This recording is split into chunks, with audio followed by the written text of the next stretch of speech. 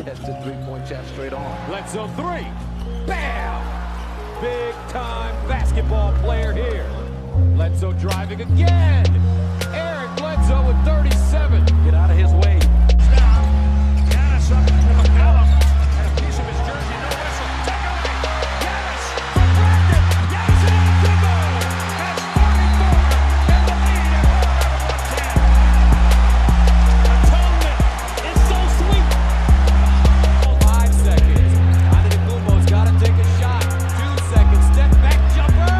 Got it! Giannis Antetokounmpo. At the buzzer. Bam!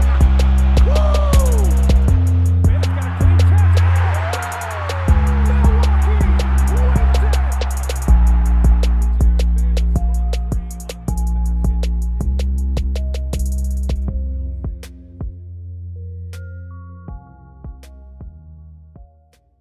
Hello, everyone, and welcome to this edition of Bucking the Trend podcast. I'm Andrew Goodman, joined as always with Dylan Piccolo. Dylan, how's it going? Andrew, it's doing pretty good. Pretty melancholy road trip. Hot in the beginning and kind of faltered at the end. Yeah, I have a lot to discuss today. Yeah, and I'm sure the Bucks are definitely happy to be back home. That's for sure. With their last extended road trip of the season done. Yeah, it was kind of an interesting. I thought it was actually a lot more grueling than I actually intended it to be. Sacramento game goes into OT. That ends up to be a pretty long game and having to take a lot of energy. Then, you go into LA, whole nother scenario with that. A lot of pressure, obviously, LeBron versus Giannis. Kind of a marquee game for the Bucks. It was Eric Bledsoe that night, and then two kind of, faltery games in Utah, which wasn't really a bad game, just kind of ended poorly, and Phoenix, which actually just was a bad game in general. I want to go back to that Utah game, the 115-111 loss. That honestly might have been one of the most entertaining basketball games I've seen all season, just from a fan perspective. Both these teams trading haymakers down the stretch. It was really weird. The Bucks got off to that fast start. They built a big lead. Then Utah came back, and then the Bucks, opened the third quarter a little bit with a run, and then they ended up building, I believe it was like 16, 17-point lead in the fourth quarter. And then Donovan Mitchell happens, in the last 8 minutes and ends up scoring 46 points for the game. Giannis was a beast, 43 points, but that might have been the best Bucks game of the season in a loss.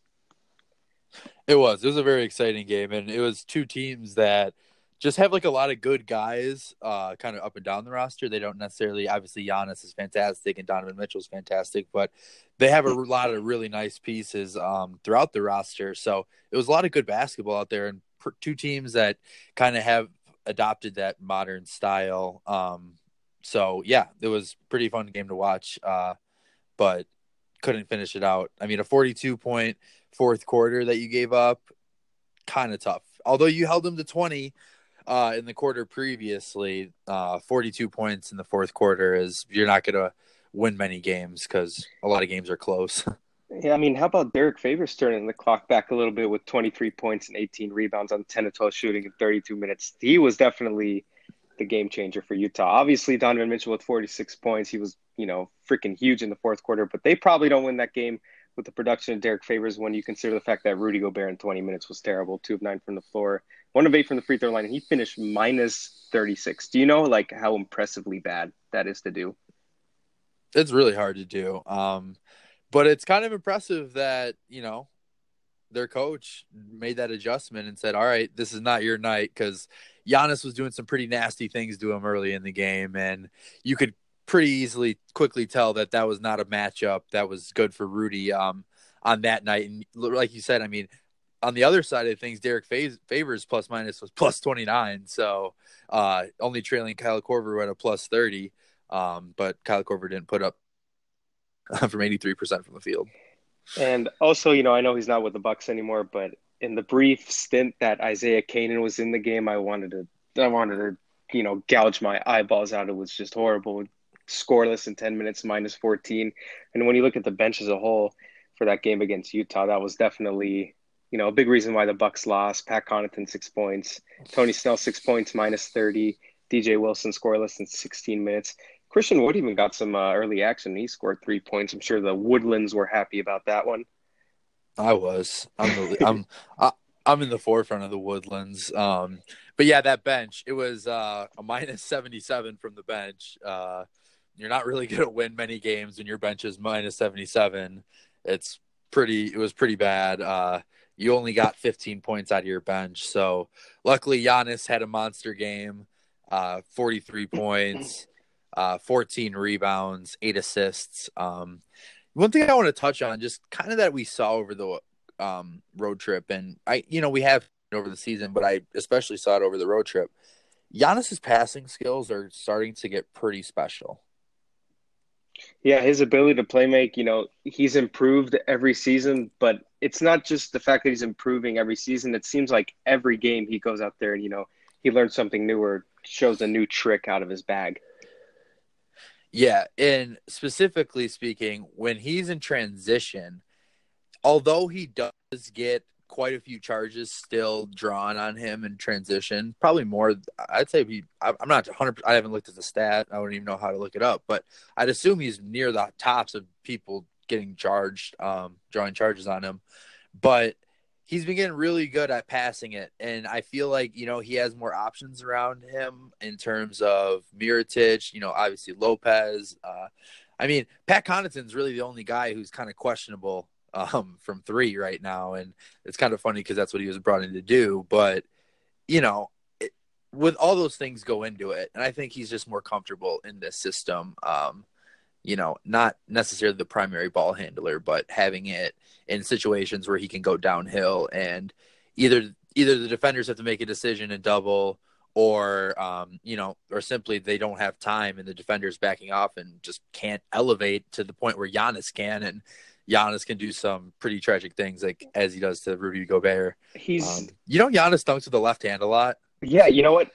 On that dunk he had on Gobert, I think he went up with the right and then ended up finishing with the left. He changed hands midair and then still yammed on him. It's like Jordan. See, Jordan only did a layup, right? So, was Gobert crying after that, or he might have been? I may have saw or it might have been the crying Jordan face tattooed over. Well, like you said, Giannis just does a great job at finding the open man or finding the open shooter, specifically in the corners. He just is so good at making these passes that honestly, sometimes even some of the Bucks shooters, they catch the ball. They're like, holy crap. How the heck did he get this to me? Absolutely. So there's one thing that I do want to touch on, and I think it's been well documented on Bucks Twitter if people have been paying attention, which I'm sure they have, and it's about Chris Middleton. And I hate this talk because we have it once a month, would you say? Once a month, but we could do this every day if we really wanted to. Honestly, it's just, Chris Middleton, he can go out and save 10 puppies from a burning house, and, Bucks fans would still find something to complain about, Like, oh, he didn't put out the fire, though, did he? It's in a no-win situation when it comes to Chris Middleton. I mean, let's just put this into perspective here. He has scored less than 10 points only 2 times this entire season. So what you're looking at with an all-star, and Chris Middleton, I think, he was an all-star this year, but those guys can have those games, and especially with a team like the Bucks, it's almost expected that everyone except for Giannis is going to have a game like this sooner than later. Even Giannis has them, but his aren't necessarily expected, because with the amount of weapons that are on this team and the different ways that coaches have to scheme up playing against different opponents, there's going to be a bad game. And for Chris Middleton only have 2 of them, that's pretty fantastic. I mean, I got to look it up with Giannis, so I'll look it up while you're talking. How many points under 10 points he had? I think it's maybe 1 or 2, maybe. I know against Miami, maybe he had 9 or something. Was it against Indiana too? No, I think he had 11 or something like that. But regardless, anyways, it's going to happen. But for what Chris Middleton gives you and what he's pretty much sacrificed for this team to be successful in terms of shots, and necessarily he hasn't sacrificed because he's getting easier shots. But you kind of get what I'm getting at. I mean, Chris Middleton's doing everything that he needs to do. No, I think that's a great point you bring up. If you look at his shot profile from last season, this is a guy that basically lived in the mid range. That's where he would flourish. And like you said, I think he had to sacrifice the most out of anyone on this Bucks team in terms of play style. Getting rid of all that mid range. They're starting to work him back into his comfort spots a little, but he's definitely not the same player offensively that he was last season. And anytime you're going away from your bread and butter, it's going to take some time to adjust. So, even during this adjustment period, Middleton is still playing very well on both ends of the floor. And I actually think his playmaking is something that we need to talk about too. I think he's really elevated his game as a passer. There are nights where his shots aren't there, but, he's still contributing across the board with assists, rebounds, and solid defense. Even when he's not having a good game, he was going to go give you above average defense. Especially in the Phoenix game, I saw the Bucks trying a little bit too much to make that extra pass. Were you getting a sense of that when you were there? Because Andrew was live covering the game. Did you get a sense of that? Because I saw a lot of turnovers. I feel like the Bucks are a little bit more physically imposing than the Suns, and I think they kind of left a little to want in that category. Yeah, they definitely left some points on the board. 14 turnovers, only 17 assists. That definitely right there is not going to get it done for this Bucks team. But yeah, there were a lot of times Bucks bigs would be swinging it around. Pau Gasol had a few open looks at a three that he ended up passing up and ended in a turnover. Brook Lopez as well had some good looks, but ended up passing out of it. So, once you get too pass happy, you start to drain the shot clock a little bit. Then that's when things get hectic and you start turning the ball over a bit more. Yeah, I thought that was kind of one of the overarching themes in the Phoenix game with the turnovers. Kind of, I don't know. It was just really sloppy. It was. Anytime you're too selfish, that's a bad thing. Moving the ball around is great, but if you're passing up an open look, that's selfish. You know what I'm getting at? Yeah, it makes sense. I think when you start to look at this Bucks team and the culture that has been instilled by Mike Budenholzer, it's the Spurs offense. So you look at Spurs film from, the Duncan era, and you're kind of seeing similar things. Truthfully, Tim Duncan is kind of similar to Giannis in a sense. Not really an outside shooter, developed a really nice, mid-range game as it went on, but the offense was kind of run through Tim, and you're seeing that correlation a little bit with the Bucks. So are the Bucks there yet where they have it down where, all right, maybe we're passing it a little too much and we just got to be aggressive and got to go get his? I think that comes with experience. So maybe this isn't something to, be concerned about by any means, because, this is the first time that it happened really this season that I can remember standing out this much, but that's something to consider. Right. And also a big theme that I saw during that 114-105 loss in the road trip in Phoenix, it just looked like a tired legs out there. That was 3 games in 4 nights for the Bucks. Always the last game of the road trip for some reason. That is always going to be a pain in the ass no matter who you're playing. And, let's be honest, the Suns played great in the first time they beat the Bucks in Milwaukee, and the Suns did a fantastic, done even better job than the first time at defending the Bucks. But for me, again, what really stood out is the tired legs, 12 of 42 from deep. Mirotic, 3 of 10 from deep. A lot of his threes were wide open. Brook Lopez hit a couple early, but ended up 3 of 11 from the field. Like we talked about earlier, Chris Middleton was only 1 of 13, but your best players that night were Ersan Ilyasova in 16 minutes with 11 points and Malcolm Brogdon 19 on 7 of 12 shooting. So, it was just one of those games really. And I remember post game, Mike Budenholzer, before anyone asked any questions, he tipped his cap to the Phoenix Suns, said they earned it. They played a lot harder. And Malcolm Brogdon as well in the locker room, the players, they didn't sound dejected at all about the loss, unlike some fans were thinking that the world is coming to an end just because you lose to the Suns. Malcolm Brogdon talk about, you got to own it no matter who you're playing. You got to get up for the game. And he said that they just didn't take the Suns serious enough and they essentially got what they deserve. So I think that accountability from both coach and players shows a sign of a mature basketball team. And I like that. Yes, I think it's very important. And this is the first time that they've, both lost back-to-back games, and lost the same team twice. First of all, no one thought they would have this at this point of the season. And if you would have told me the Phoenix Suns were to be the team to break it, then by all means, you go buy a lottery ticket right after that. But let's talk. I wanted to talk about Malcolm Brogdon for a second, because I think people are starting to give Malcolm Brogdon a little credit.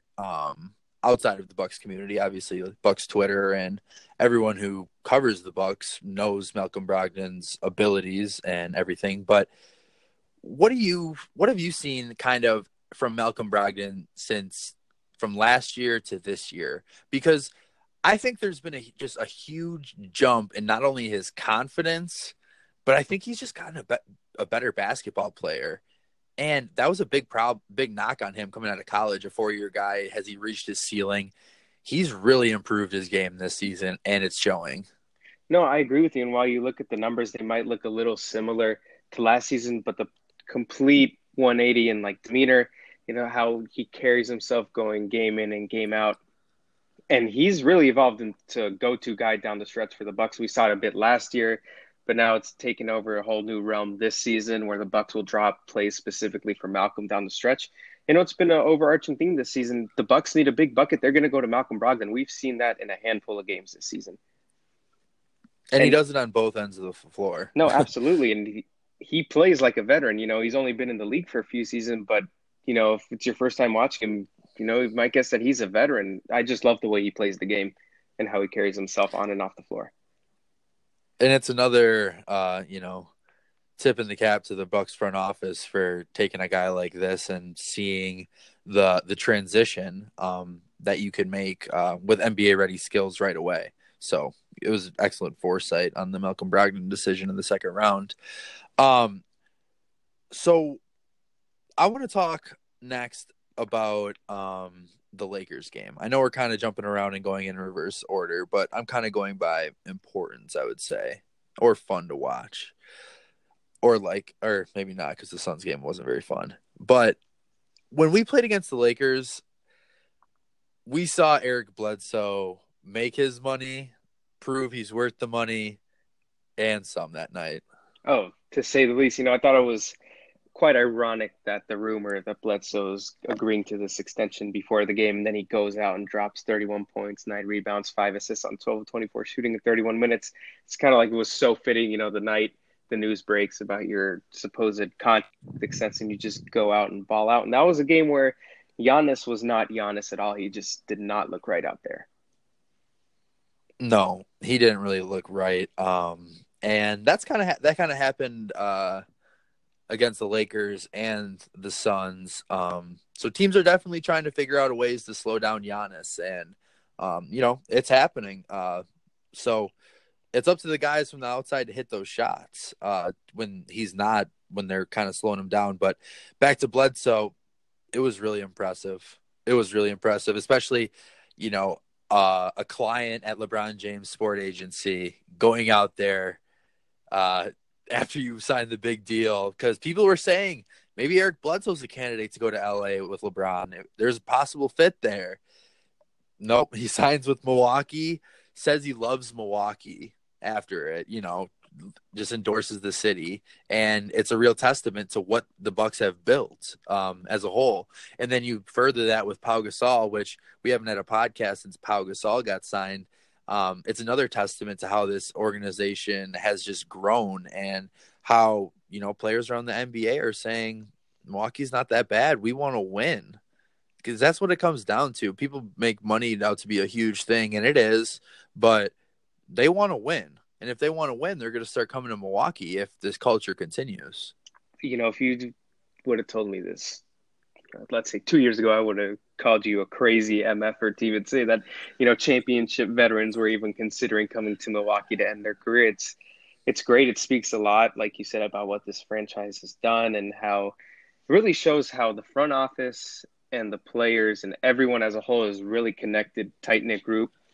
Back to Bledsoe just for a second, just his overall attitude of, in the locker room and, kind of how he identifies himself as the vet. It's kind of like a rock in the locker room. We didn't see that much from Bledsoe last season where he was so outspoken about, how he loves the team, how he feels great, and how he feels like it's a family in Milwaukee.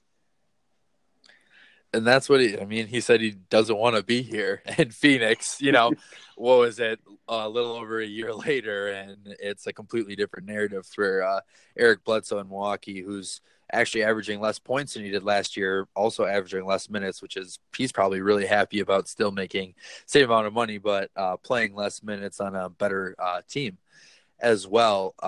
And Bledsoe has that ability, like Brogdon we mentioned earlier, to take over in the fourth. He did it against Sacramento too.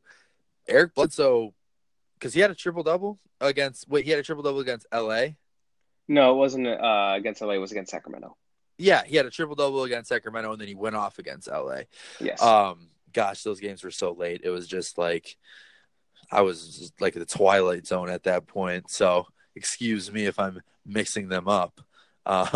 But he was fantastic against Sacramento and LA, both being a facilitator and doing it by himself. But what really gets me juiced about Bledsoe is that he does it on the defensive end. He does it on both ends, but specifically the defensive end of the floor, you got to consider him for at least first team all defense.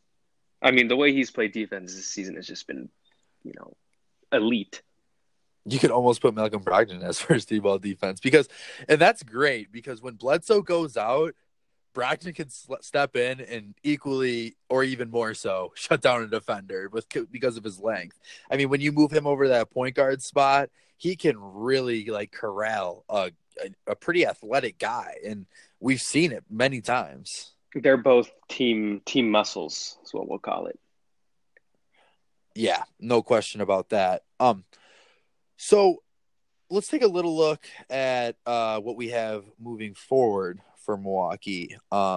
They play the Pacers coming up, which isn't necessarily the same Pacers team, despite their remarkable success over the last month or since Victor Oladipo has been out. Nate McMillan's definitely going to get some consideration for Coach of the Year, I think. And then on Saturday, they go against Charlotte, and Sunday, right after that, back-to-back, they head to San Antonio. Yeah, they have. It's strange. They have this long road trip. They come back. They have 2 games at home, and then they go on the road for a little road trip again. Like you mentioned, at San Antonio, then at New Orleans, and then at Miami. And then Miami. Yeah, their schedule. I don't want to say it's tough, but there's a lot of games in March. Yeah, in terms of fatigue. No, absolutely, and I think I'm interested to see how Budenholzer is going to play it. Because, Giannis's knee soreness, take it for what that actually is, could be something that they're looking at, obviously knocking in with minutes. But, Toronto is 2.5 games behind right now. So getting that number 1 seed is imperative, I think, for the Bucks. I think it's very important that they get that number 1 seed because I don't think the Bucks would like to go to Toronto in a Game 7 in the Eastern Conference Finals if they came down to that.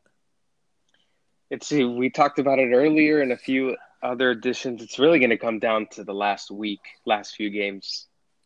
It really is, which sucks. But, it's a close race. It's been a close race all season. So it's only fitting that it comes down to the wire. Right. So on March 31st, they have the Hawks. They have a 3-game road trip, Sunday, Monday, Thursday. So the 31st and 4th March into April at Atlanta, at Brooklyn, at 76ers. And then they come back and they face the Brooklyn and Atlanta again. And then the last game of the season is against Oklahoma City, which I hope I have tickets to that game. So I hope that's a really good one because there could be some seeding on the line for that one as well. Yeah, I hope for your purposes that the Bucks don't have the 1 seed locked up and they're not resting everyone, so you have to go see a B League game. I'll have to weigh it out. Maybe I'll have to sell the tickets beforehand. Like I got bamboozled earlier this season when I tried to buy tickets for the Bucks Raptors. Mm-hmm. Well, I bought tickets for the Bucks Raptors that first time they played. When Giannis and Kawhi sat, it was really awkward. So I'm like, Well, because I'm in Whitewater, and that's an hour away Hmm. from Milwaukee. For those who don't know, and I'm just like, all right, well, I think I'm just gonna rather eat $40 than sell them. And I sold them for $20 back, and I lost I think like $40. So it sucked, but I just wasn't ready to do that, make that commitment. Well, the Bucks are also 0-2 in games that I go to this season. So maybe I should just Really? not go to Bucks games at all anymore. I know. I'm going to I'll be credentialed for the game on the 17th against the 76ers. And if they lose that one, then booking the trend might have to make some other arrangements. Yeah, we might have to go on hiatus or something like that. Maybe just drop everything, delete Twitter, Instagram, just it's over. Yeah, absolutely. So of the remaining games of the season, what are your kind of favorite games to look out for? Definitely both matchups against Philadelphia for sure, for obvious reasons there. Also, the Houston game, Tuesday, March 26th, the home game against Houston. That'll be a big game for both teams. Probably a bigger game for Houston in terms of their playoff race in the West. That's going to be a great game. Also, the Clippers game, too.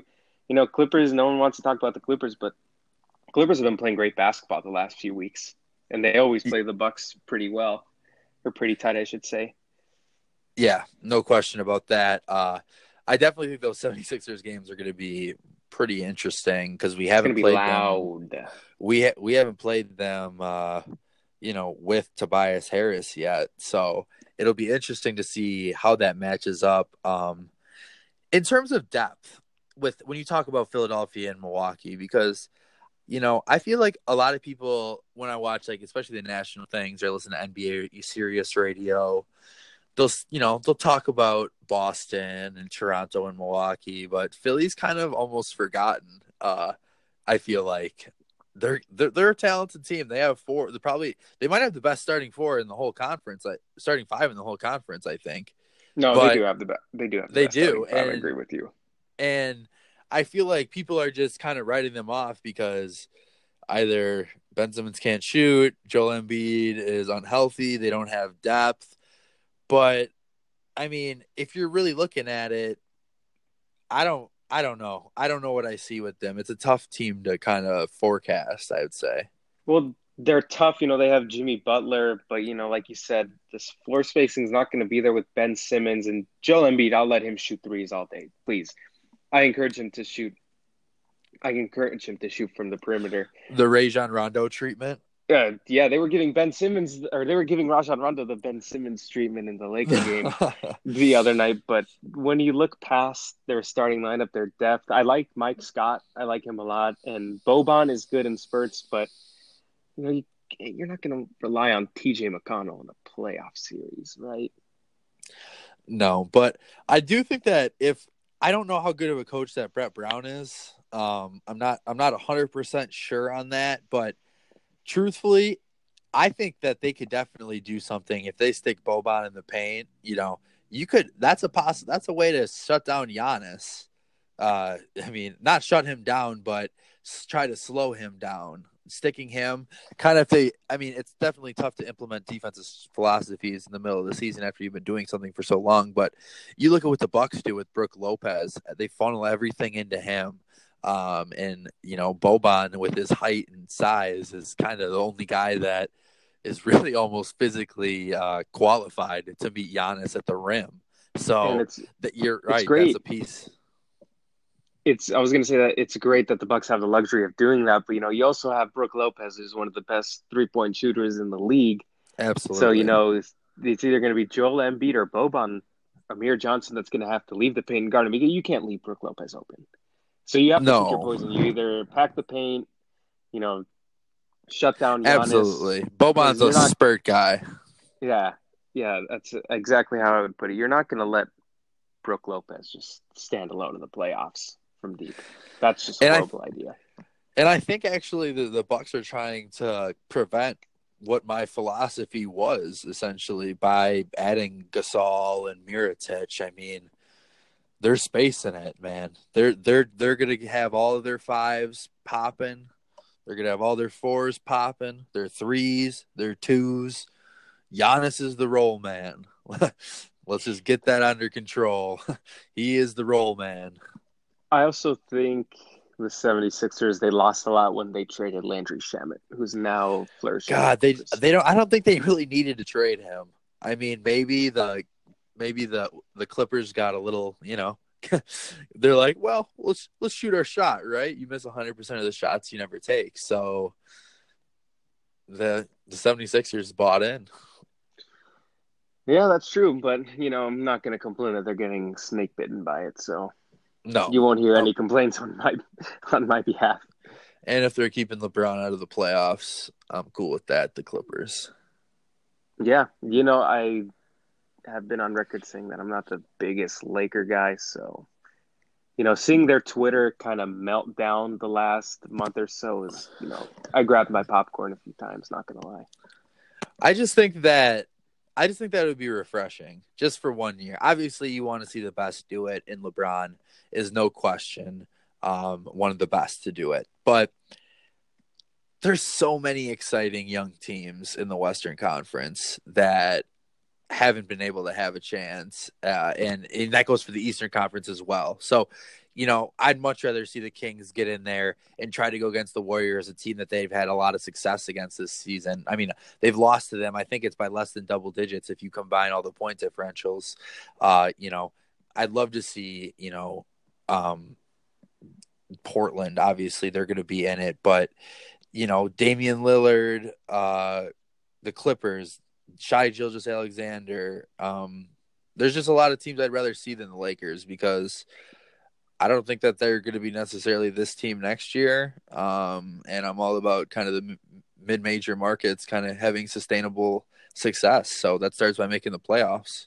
Yeah, they're also living off these hypotheticals of getting all these free agents. But, that's, I was born and raised in LA. I've been dealing with that my whole life. So it's really nothing new. Part of me thinks that part of me thinks that players are going to be like, I mean, obviously LeBron has plenty of influence owning an agency and all that stuff, but it would be just really sweet if everyone just was like, no, sorry, LeBron, we're not going to come. Thanks, but no thanks. I'll pass.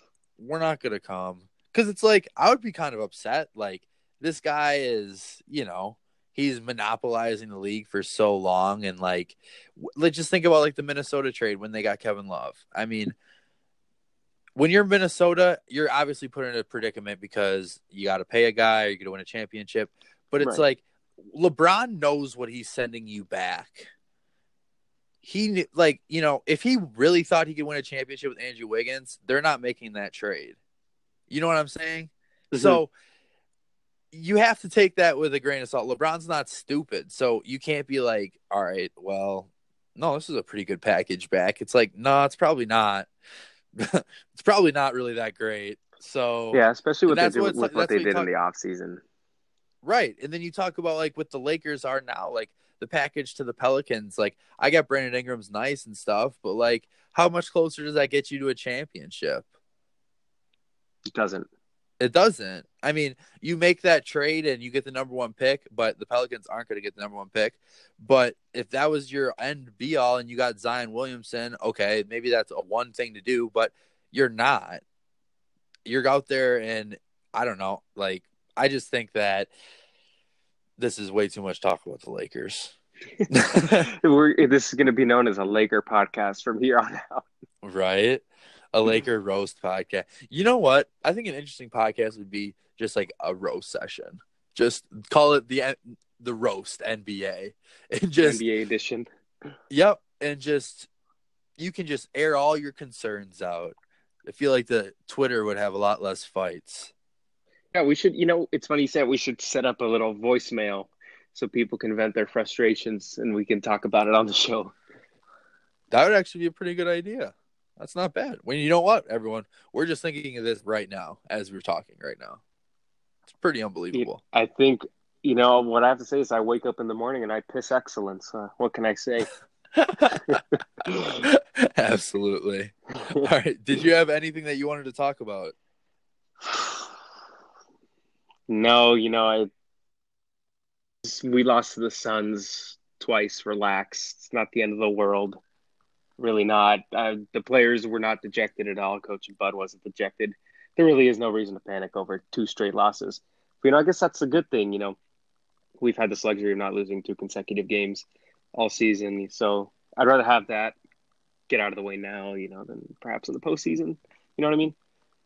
Absolutely. And we have a pretty intense stretch coming up, like we had mentioned earlier, in terms of scheduling, kind of not necessarily the best teams, but kind of quirky games heading forward. So it's really important that we take care of those games and lock up that number 1 seed going into the playoffs, because I would prefer not to have to win the game on the road.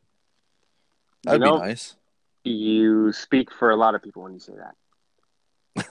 Absolutely. I think any smart basketball fan would say that. But yes, anyways, we want to thank you for listening to Bucking the Trend podcast. Like we said, always check out our stuff on social media at Buck the Trend Pod. A lot of cool in-game content, as well as our content that we'll be seeing from the games that we're going to be covering live coming up. So you can follow Andrew Goodman on Twitter at AndrewG_NBA. You can follow me on Twitter at DP_hoops. I want to thank you very much for listening to this edition of Bucking the Trend podcast. Please check it out on your favorite platform. We're on a bunch of platforms now, Andrew. I don't know if you knew that. We're making these power moves one day at a time. Very big power move. So love the support. Thank you very much. And we'll talk to you very soon. And go Bucks.